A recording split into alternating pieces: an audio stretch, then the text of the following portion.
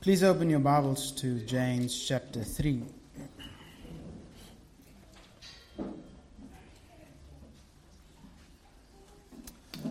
We return this morning to muse upon this wonderful book, and we enter the most practical section of the book. In fact, it gets a lot more practical after this. Last week, I gave you a brief outline of the book, at least of this chapter, of the section, verse 13 through to 18, and it was as follows. Verse 13 deals with the evidence of wisdom. Verse 14 to 16 deals with the signs of false wisdom. And then verse 17 to 18 deals with the effects of true wisdom. This morning, we'll give particular attention to verse 13, and so I will just look at the evidence of wisdom. We will see the demonstration or the fruit of what wisdom looks like. We will be confronted by faith that shows itself up in works and is seen in how one behaves or treats people. In the previous context, James highlighted the importance of controlling the tongue, and we spend a lot of time on that section. Now he swivels the attention to wisdom, and it may seem like James is talking about a brand new topic unrelated to the tongue, but you will see later on that it does actually connect. Many times in Bible study, I have to hold back from running ahead of myself, because inevitably there's somebody that asks questions that goes too far ahead. But somebody asked, and rightly so, how should we then control our tongue? If James writes about how negatively the tongue is being used, how it's a fire and how it's an evil thing that just damages people, how then should the tongue be used? James in this section, verse 13 through to 18, provides an indirect, direct answer to that question. So he's not specifically going to tell you, oh, this is how you should use the tongue, but he indirectly tells you this is how the tongue should be used. He makes a distinction between wisdom that is demonic and wisdom that is divine. He calls the one wisdom from below and the one wisdom from above. When you understand these two different things, you would want to be in the wisdom that is divine, wisdom that comes from God, because if you have that, it will affect not only how you live, but how you speak with people. There are two areas that James highlights, and I will point that out to you when we get to the middle of verse 13. As a way of introduction, I just want to bring to you a reminder that James, in the beginning of this book, speaks about how we need to be doers of the word and not hearers only. The word of God should not only reside on the external of our being or just in the mind of the hearer, but it should have hands and feet. The word of God should impact how we live, how we respond to Him. James writes about those who looks into the law of liberty and walks away as if it has no bearing upon his life. That person has no real relationship with the Word of God. Or I should say, he has a superficial relationship with the Word of God because the Word does not impact his life. That is not the kind of Christian James is after. As a result, at the end of chapter 1, James says that person's religion, his acts of worship is worthless. Means nothing. Why? Because he cannot control his tongue. The Word of God in that case has no impact upon his heart, which means no impact upon the tongue. When we come to James chapter 3, he doesn't mention the word, but it is lying in the background. He returns to this discussion of the tongue. James demonstrates that it is important for us to have a mastery over the tongue. It is important for the tongue to have good fruits. Why? Because if there's goodness in the heart, what will be evident on the tongue? Goodness. James now toggles to this discussion of wisdom. And he demonstrates that wisdom must be visible in one's conduct and in one's speech. Faith does not choose the area where it wants to be faithful. Faith does not compartmentalize life, nor does wisdom. James therefore expects a holistic change in the people of God. When you have faith, it must be demonstrated in all of your life. If you have wisdom, it must be seen in all of your life. James expects both conduct and conversation to come into alignment with God's word and will. Now, if you look in the beginning of chapter 4, James says, what causes quarrels and what causes fights among you? What is he talking about there? Speaking. So, in the beginning of chapter 4, you have James dealing with the tongue. In the middle of chapter 3, you have James speaking with the tongue. And right in the middle, you have what? Wisdom. Why does James speak about wisdom? Well, in chapter 4, James points out that the real problem is not the quarreling, the real problem is the heart. That there is an inward fighting, an unsatisfied desire in our heart, and so we blurt it out. We fight with people who don't meet our desire or help us be satisfied in life. The same thing goes for the problem of the tongue in the earlier section of chapter 3. Why do we burn people down? Why is our tongue a fire, and why does it cause so much damage? The exact same reason was given, because we have an internal problem. In both cases, James demonstrates the corruption of the heart is manifested on the tongue. So where does wisdom come in? Right between these two sections on the discussion of the tongue, James puts a balance beam. And he says, wisdom is the answer. Now at this stage, wisdom provides that balance that is necessary for us not to burn people down with our tongues and not to cause fights. And I will try to illustrate that as we go along.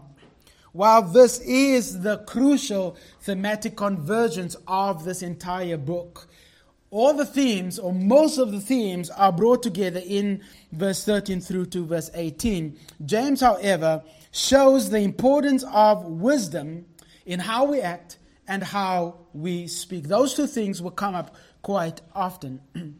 So, verse 13 provides two qualities that is essential for those who have wisdom and understanding, those who are wise and understanding. These two will be seen in how we conduct ourselves and how meekness shows itself up in conversation. Wisdom is not wisdom if it does not have a holistic effect upon the person.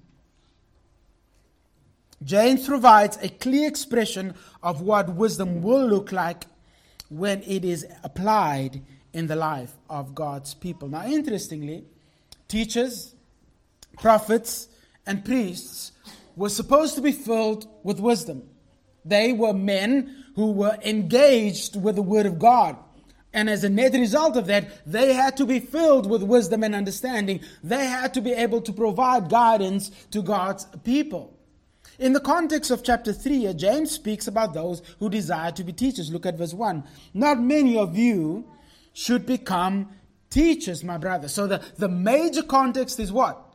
Becoming a teacher, desiring to become a teacher. And he writes to those men in the synagogue who desire to ascend to the position of teaching. And he says, don't. And in response to their desire, James writes in the beginning of verse 13, who is wise and understanding? Well, you would expect the teacher to be wise and understanding. You would expect those who open the Word of God and provide counsel to the people of God to be wise and understanding. But that is not always the case, right? Even today, it was true back then. But even today, just because you've got some people in the pulpit of God doesn't mean they are wise and understanding. And so James provides a caution for those who open their mouths and provide wisdom to God's people. In order for you to do that, you need to have quality. You need to have a quality of life that far exceeds anything and anyone in life. Those who are wise and understanding, they are wise. The importance of these two words, wise and understanding, is written against the backdrop of the Jewish wisdom literature, which we spent time last week looking at. The Jewish wisdom literature understanding, to be wise and understanding, is to know the Word of God, to live in accordance with the will of God, and understand the way of God. You live with all of that knowledge in your mind and in your heart, and it directs your path. God's people need to understand who He is in order for them to live for Him. That is behind these words, wise and understanding. So James provides this anchor in their minds. You know what it means, not us as Gentiles per se, but as Jews. And so he says, who is wise and understanding? By that phrase alone, they immediately connect to wisdom literature. And they know exactly what he means. So all those who desire to be teachers, and the implication is for all God's people here as well.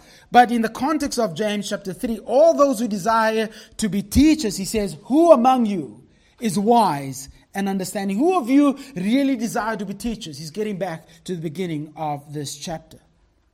Do you really possess wisdom? Are you really equipped for the task of teaching? This is no different to the expectation of those who are wise and understanding in Old Testament literature, especially wisdom literature. The character of the one who's wise is that he's a godly person. Read the book of Proverbs. He's not a fool. He doesn't follow the woman on the corner. He doesn't look in the wrong direction. He doesn't do the things that dishonor God, but he follows a righteous path. Wisdom is not some theoretical, airy-fairy possession. It's not something that you claim you have, but has no bearing upon your life. Wisdom is both knowledge and understanding of God's will, God's way, and God's desire or wants for our life. Wisdom is possessing the knowledge of what God desires of us, and that breaks through our human inability and provides a path or a harvest of righteousness that we can walk in. Without God's aid and help in providing wisdom, we will never be able to live wise lives. That is why James says in chapter 1, verse 5, if you lack wisdom, what should you do? Ask God. So what James is after is that if we have trouble with our tongues, and we do, then there is a quality that's lacking in our hearts. There is a quality that is missing in how we approach life, and it is through biblical wisdom. Wisdom is walking with God and responding to life with God on our minds. Make sense? It is walking with God and knowing what God desires, and in responding to life as we have God present and present in our minds. Without wisdom, we are merely doing what we naturally do as people, not women, as people. Sorry, that nearly slipped out. We lean on our own understanding. That is anti-wisdom. That is living a life based on your perception of what God desires. That is living a life based on your understanding of what would be pleasing to yourself. That is leaning upon that which God does not want you to lean upon. True wisdom, it relates specifically to the knowledge and understanding of God and impacts every sphere, avenue, corridor, pathway, classroom of your life. Knowledge and understanding has bearing upon our decisions, our conversation, and our conduct. Now, when it comes to wisdom, we generally think in terms of choosing a wife, buying a car, and what game to buy. Now, I suppose wisdom could apply and should probably apply to those things. But those are, I would say, common sense things. And if you read the book of Wisdom, and he speaks about the woman, he says that a fool, an unwise woman, a foolish woman, she's loud. She talks about herself and displays herself and wants you to know that she is there. Common sense to the young men would be, walk away. Doesn't matter how she looks, walk away. But the reason we struggle with decisions like that is because we don't have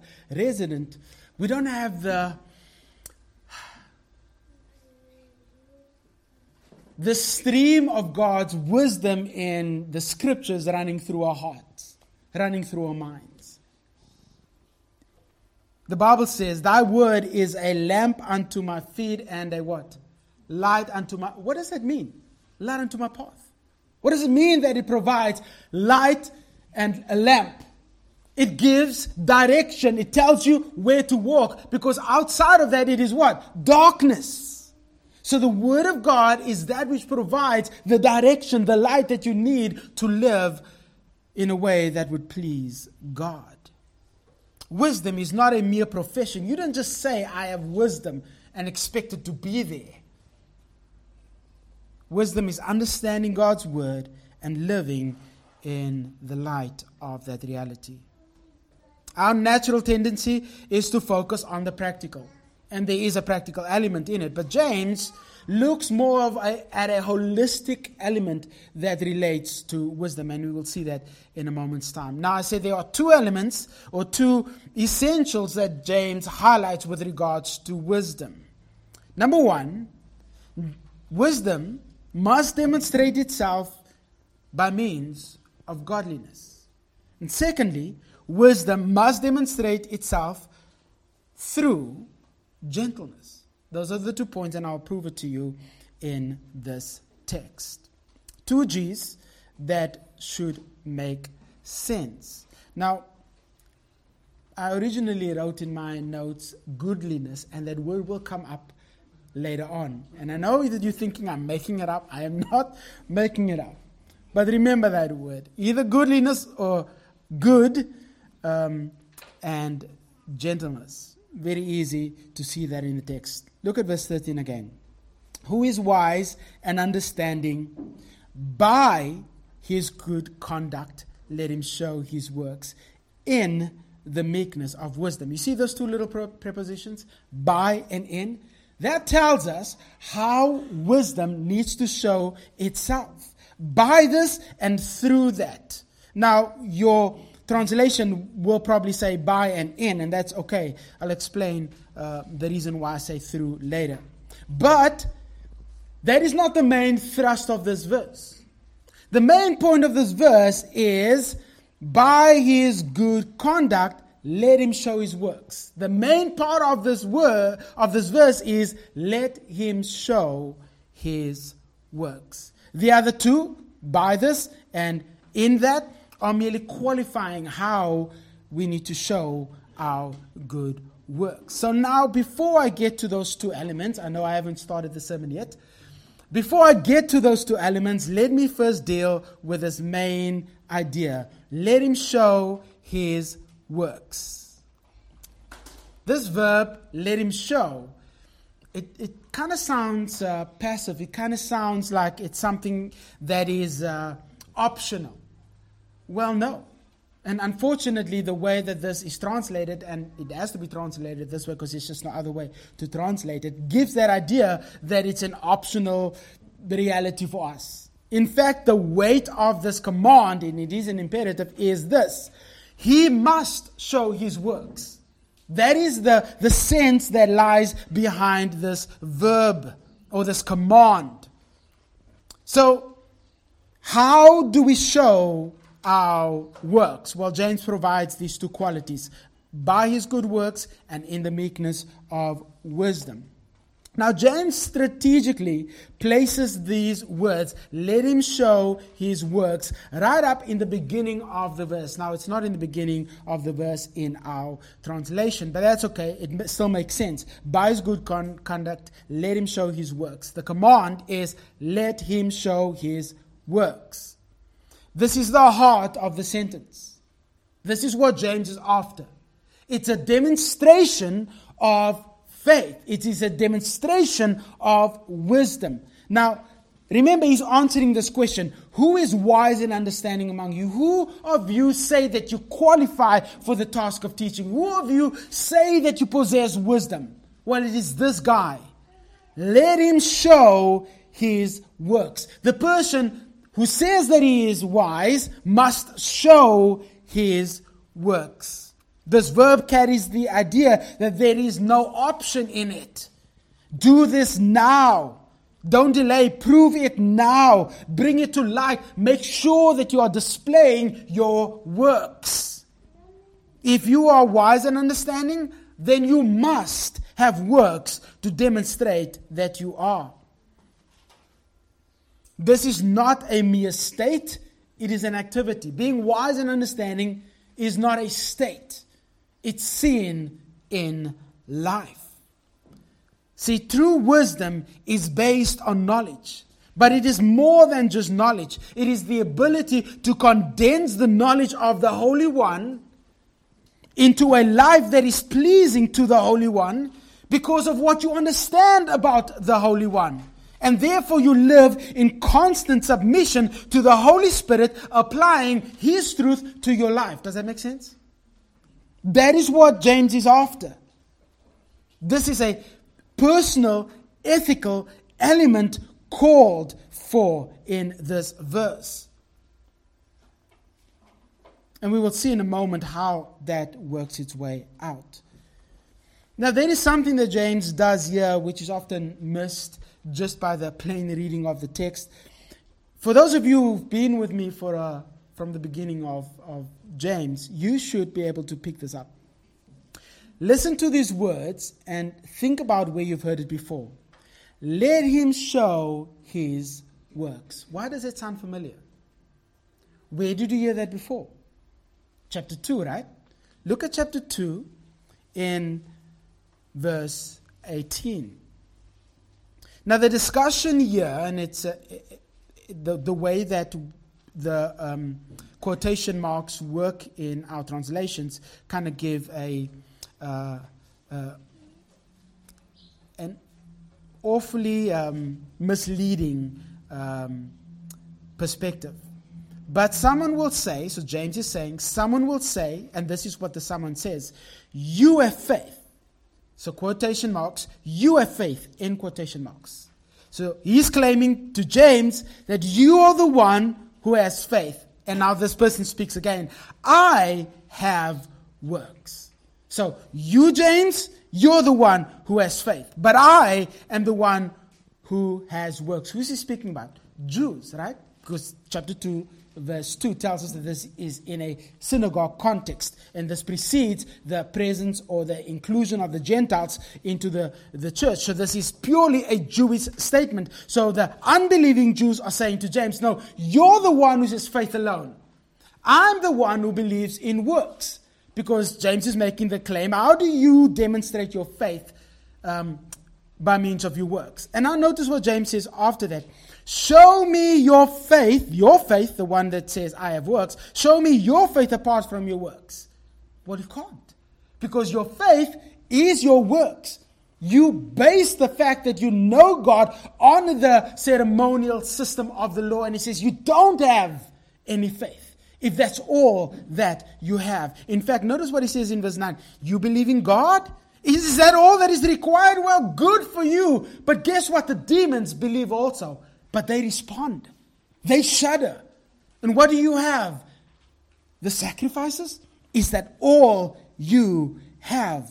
It is not accidental that James adds these words in at this section. This is called an intertextual reference. James is quoting himself without quoting himself. He's saying, think back to what I spoke about with regards to showing works. What does it mean that you show your works? It means that you are saved. And if you have faith, if you have saving faith, what will naturally result from that? Works. That is what he's after. If you are a believer, you must show your works. Now, think about what James is saying. If he's requiring works, he's presuming salvation. If he's saying that if you are genuinely saved, you have faith. If faith is present, you must have works. But if you have works, what are you saying about yourself? You are wise and understanding. James is quoting himself without going through the entire section that is just spoken about in chapter 2. Now, we go through this very slowly. But if you read through this in one sitting, verse 13 is not far from verse 14 of chapter 2. In fact, our versifications make it seem like it's a chapter later. No, there is no chapters, or there were no chapters in the original text. So this is very much still linked to the display of faith. James wants him to think about what it means to put on display your works.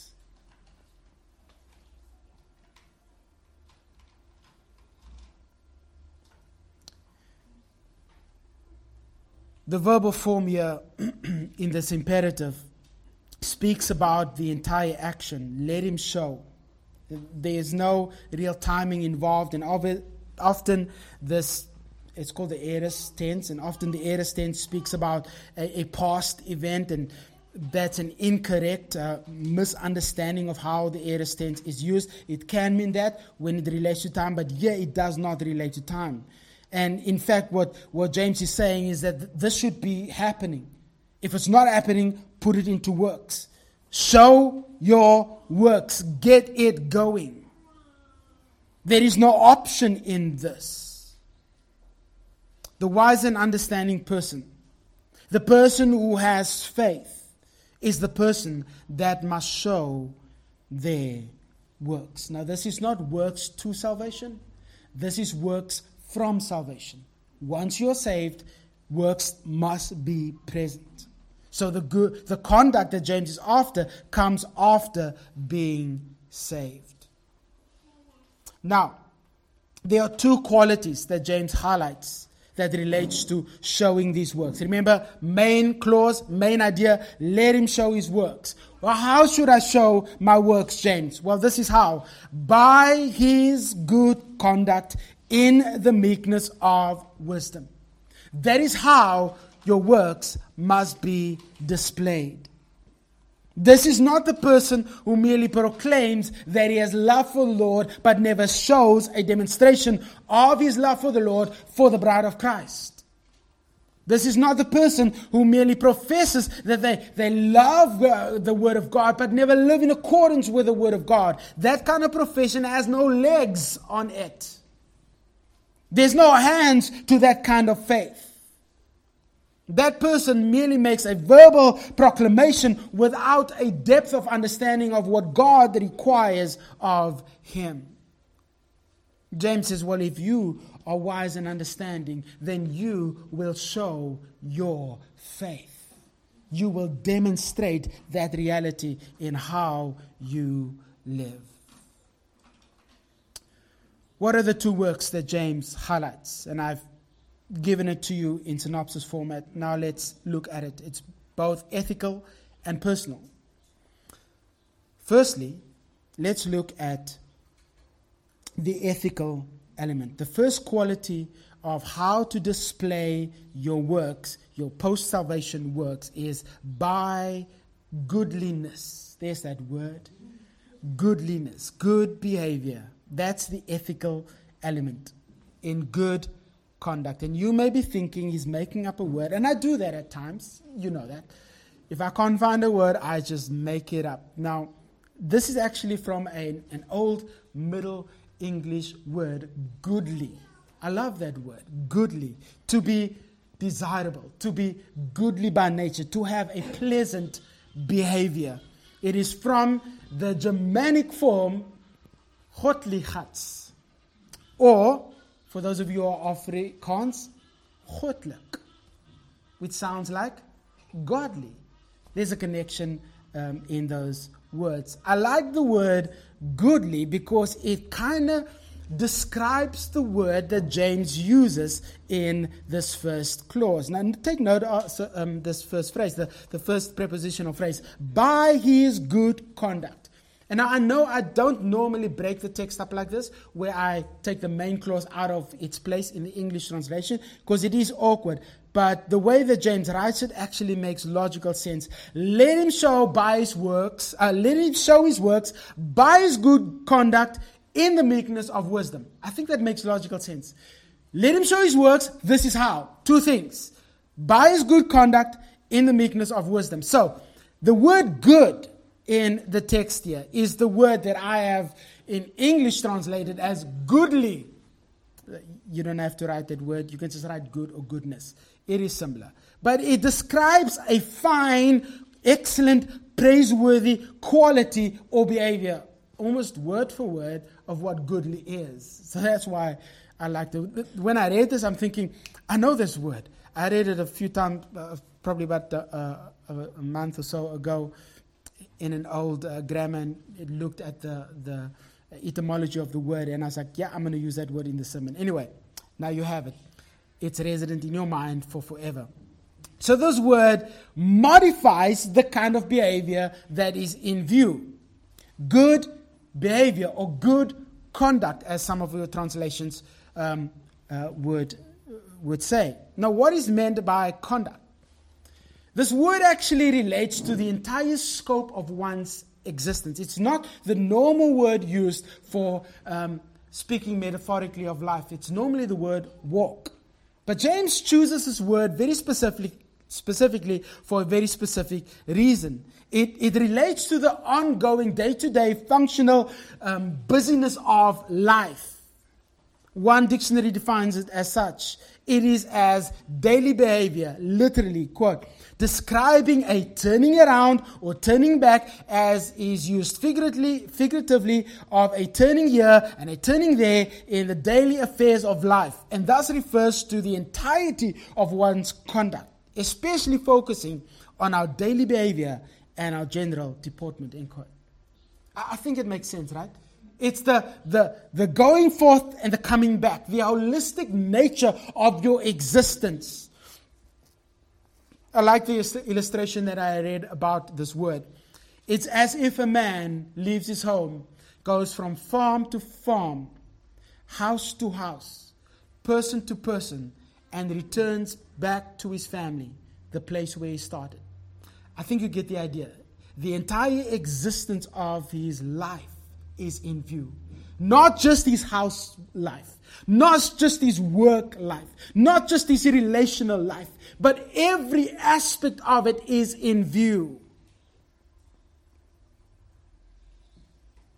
For us, it would probably be getting up, brushing our teeth, going to work, having lunch, going back to work, having supper, going back to work for some of you, then coming home and spending time with your family. The picture is of the cycle of life. Paul uses it in the negative with reference to our former manner of life. Ephesians chapter 4:22.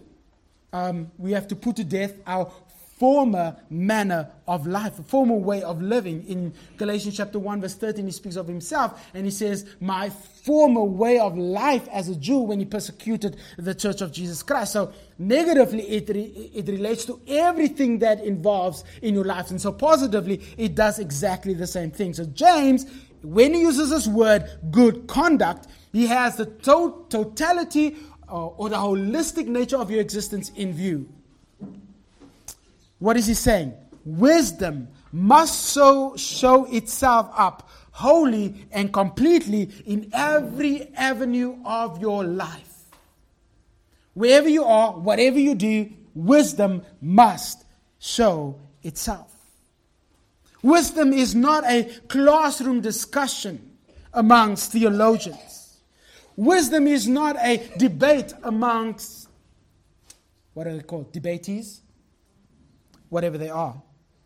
Wisdom is not seen in putting on a display of excellence. What James is after is wisdom is seen in the humdrum, the groveling activities of our life. How we think about life, how we do life, and how we respond to life. That's where wisdom is on display.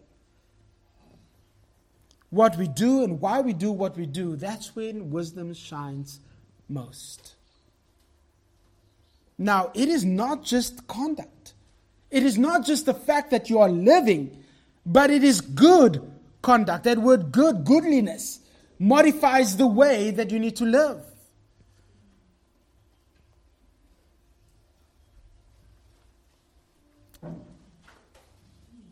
The entire existence of your life must be defined by goodness or goodliness. Now, James uses this word as an antonym to what is used previously. Look at the end of verse 8. But no man can tame the tongue. It is a restless evil. That word evil is the antonym, the opposite of this word good, full of deadly poison. Do you think he still has the tongue in mind? I think so. The entire existence, your walk, your conduct, your life must be marked by goodness. So what does it mean about your speech? Well, exactly the same. You need to be defined by goodness. Wisdom shows itself up in your conduct. It needs to permeate your existence. Let me illustrate this. What happens when somebody gives you too much change at the till? Oh man, the Lord is good. I got change for 500 rand and I gave him 50 rand. I'm pocketing the rest. What happens in that situation? That is an ethical situation. This is what James calls for. How do you respond to that? What is the goodness that you show in that moment? Sir, you've made a mistake. Or ma'am, you've made a mistake. My wife made me drive all the way back to Builders because the lady didn't charge her for a scissors. I mean, I praise her for that, but I had to drive all the way back there. What about the woman who stands on the corner of the internet? Proverbs clearly tells us, walk away. How do we make decisions? How does wisdom inform us on those ethical dilemmas that we struggle with on a daily basis? He says, goodliness should mark you. You will never forget that word. Goodness should be your conduct. That is how you should be defined. A person who is wise and understanding shows their work of faith by means of ongoing good behavior. They know what they have to do, and they do it. So firstly, wisdom is seen in good conduct. Secondly, wisdom is seen in the gentleness of wisdom. Now, I know there's a redundancy in that statement, but that's how James says this. Who is wise and understanding, let him show his works by, number one, his goodness of conduct, and then number two, in the meekness of wisdom. So here we have the personal, relational element of wisdom. So not only is it ethical, but also relational. The person who is wise and understanding shows his works in the wisdom of gentleness. And there is understandably some challenge with how this ought to be translated, and you will find a variety of translations or senses of the gentleness or meekness of wisdom, and I will try to give you at least my understanding of how I think this construction is put together. Does it mean wisdom is gentle, or does it mean that the source of gentleness is wisdom? Now, I don't know if it makes much of a difference, but if wisdom is gentle, then wisdom is personified, which will be in line with Old Testament literature. But is that what James is after? Is wisdom the source of gentleness, in that case, it influences how gentleness is being demonstrated. So let's examine this together. Remember the main thought. He must show his good works. That's what we must do. How do we show our good works? Number one, by his good conduct. And number two, in the meekness of wisdom. And this is seen in this little preposition in, sometimes translated as with, the meekness of wisdom. The reason I take this to be through gentleness of wisdom is because this word meekness can be translated as gentleness. In fact, Jesus uses both humility and gentleness in one sentence when he describes himself. And the word that is often translated as gentleness is this word right here. James provides the means through which the action is to be performed. What is the action? To show our works. How do we show our works? In meekness of wisdom. In order for us to understand this challenge, we have to understand what gentleness is. Gentleness is the opposite of arrogance. It is the opposite of boastfulness and pride and harshness. It is mentioned as a quality of the fruit of the Spirit, right? In the list of the fruit of the Spirit, gentleness is one of those things. So the idea here is the opposite of pride and arrogance. Jesus says of himself that I am gentle and humble in heart. In Matthew chapter 5, Jesus speaks of the kingdom citizens, those who have been brought into the kingdom. And he says, blessed are the meek, for they shall inherit the earth. That word meek is this word here, gentle or meekness or humble, however your Bible translated. It's the same word. I like what one author says. He says, quote, it involves a healthy understanding of our own unworthiness before God and a corresponding humility and lack of pride in our dealings with fellow men, end quote. It is not just something you have. It is something you display. Gentleness is describes the quality of not being overly impressed with yourself. It's not putting on display of self-importance. Gentleness, and you may be thinking humility. There is a connection to it, and that's why sometimes it is translated as humility. However, when we use the word meekness or gentleness, in our society, we may think weakness. That's not what James is after. It is literally strength under control. To have the ability and the strength of a horse, but to have the tenderness of a mother chick. To have the gentleness of, I was going to say an ostrich, but they are not gentle at all. Of a dove. This is not something that is put on a shelf and it's put on display to say, look, I have meekness. This is something that affects how you treat people. Why this word meekness? James understands that we deal with people on a regular basis. In fact, this is still in the context of the use of the tongue. And so he goes from ethics, good behavior, to personal relationships. In meekness of wisdom, in gentleness. Why am I speaking about speaking to people or relational aspect? Well, what is the greater context here? Chapter 3, verse 1, speaking about teachers. What is the immediate antecedent context here? The use of the tongue. What does gentleness relate to most often? Dealing with people. Gentleness is not something that you have on inanimate objects. You don't have gentleness. You don't show gentleness to your car. You should, but you don't, because it doesn't respond back to you.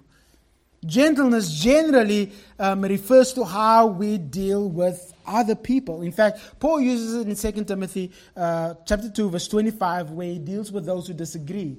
And he says to Timothy, you are to correct them with gentleness.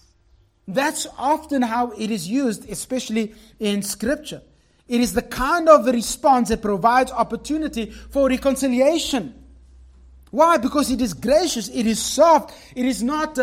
It doesn't cut the person off. It leaves an open door for communication. But pride and arrogance kills communication. Pride and arrogance kills any opportunity for reconciliatory discussion. Proverbs 15:1 says, "A harsh word stirs up anger, but a soft or a gentle answer turns away wrath." That is a sense that lies behind this word, meekness of wisdom. James has in mind how we are to respond to people. It must be in gentleness. So how do we understand in the meekness of wisdom, in the gentleness of wisdom? The driving force behind your gentleness ought to be wisdom. The source of your gentleness must be wisdom.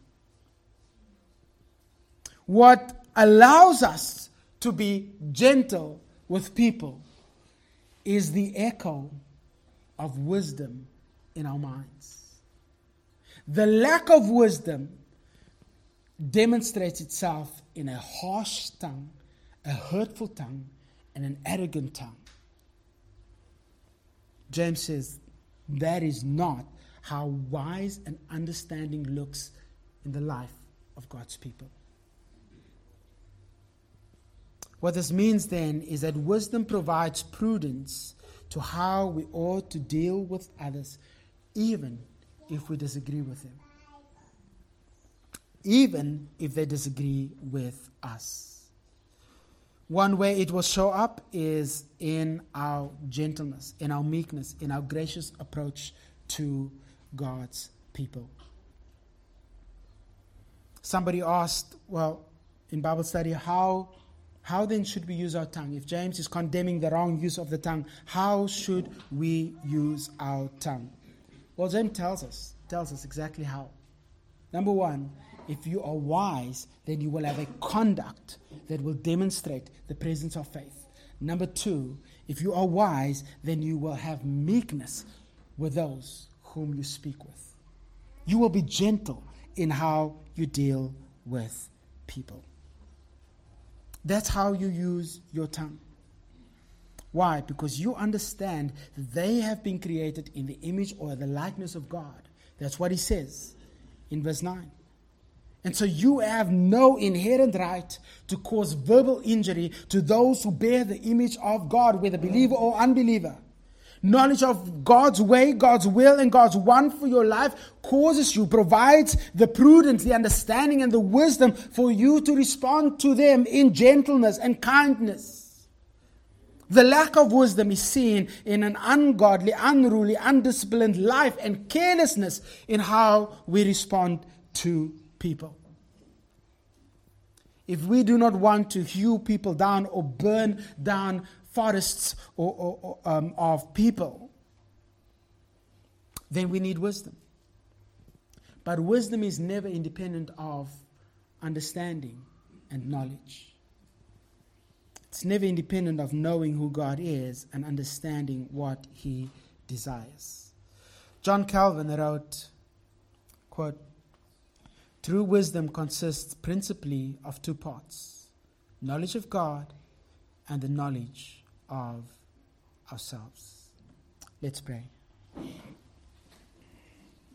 Father, your word says, "Blessed is the one who finds wisdom, the one who gets understanding." Wisdom is far more precious than silver or any precious jewel.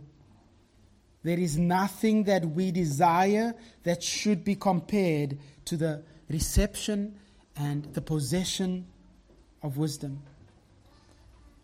You say that life is in her right hand, and in her left is riches and honor. You tell us that in her way is pleasantness, and life is in her path. Father, I pray that these truths would hit home in our hearts.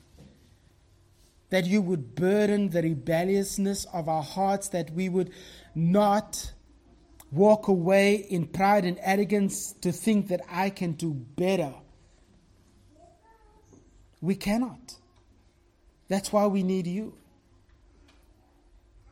As Calvin says, that wisdom starts with knowing who you are and knowing ourselves. Lord, we are weak.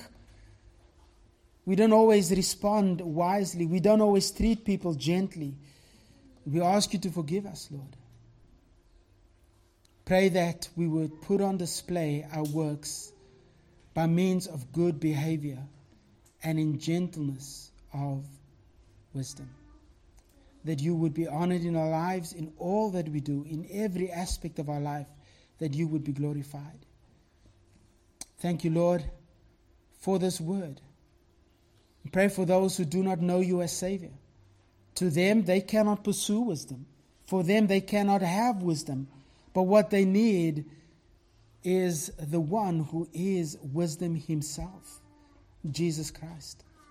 We pray that you would open their eyes to see their need of a Savior who has died for them. They too can walk in a newness of life and in a way that brings glory and honor to you.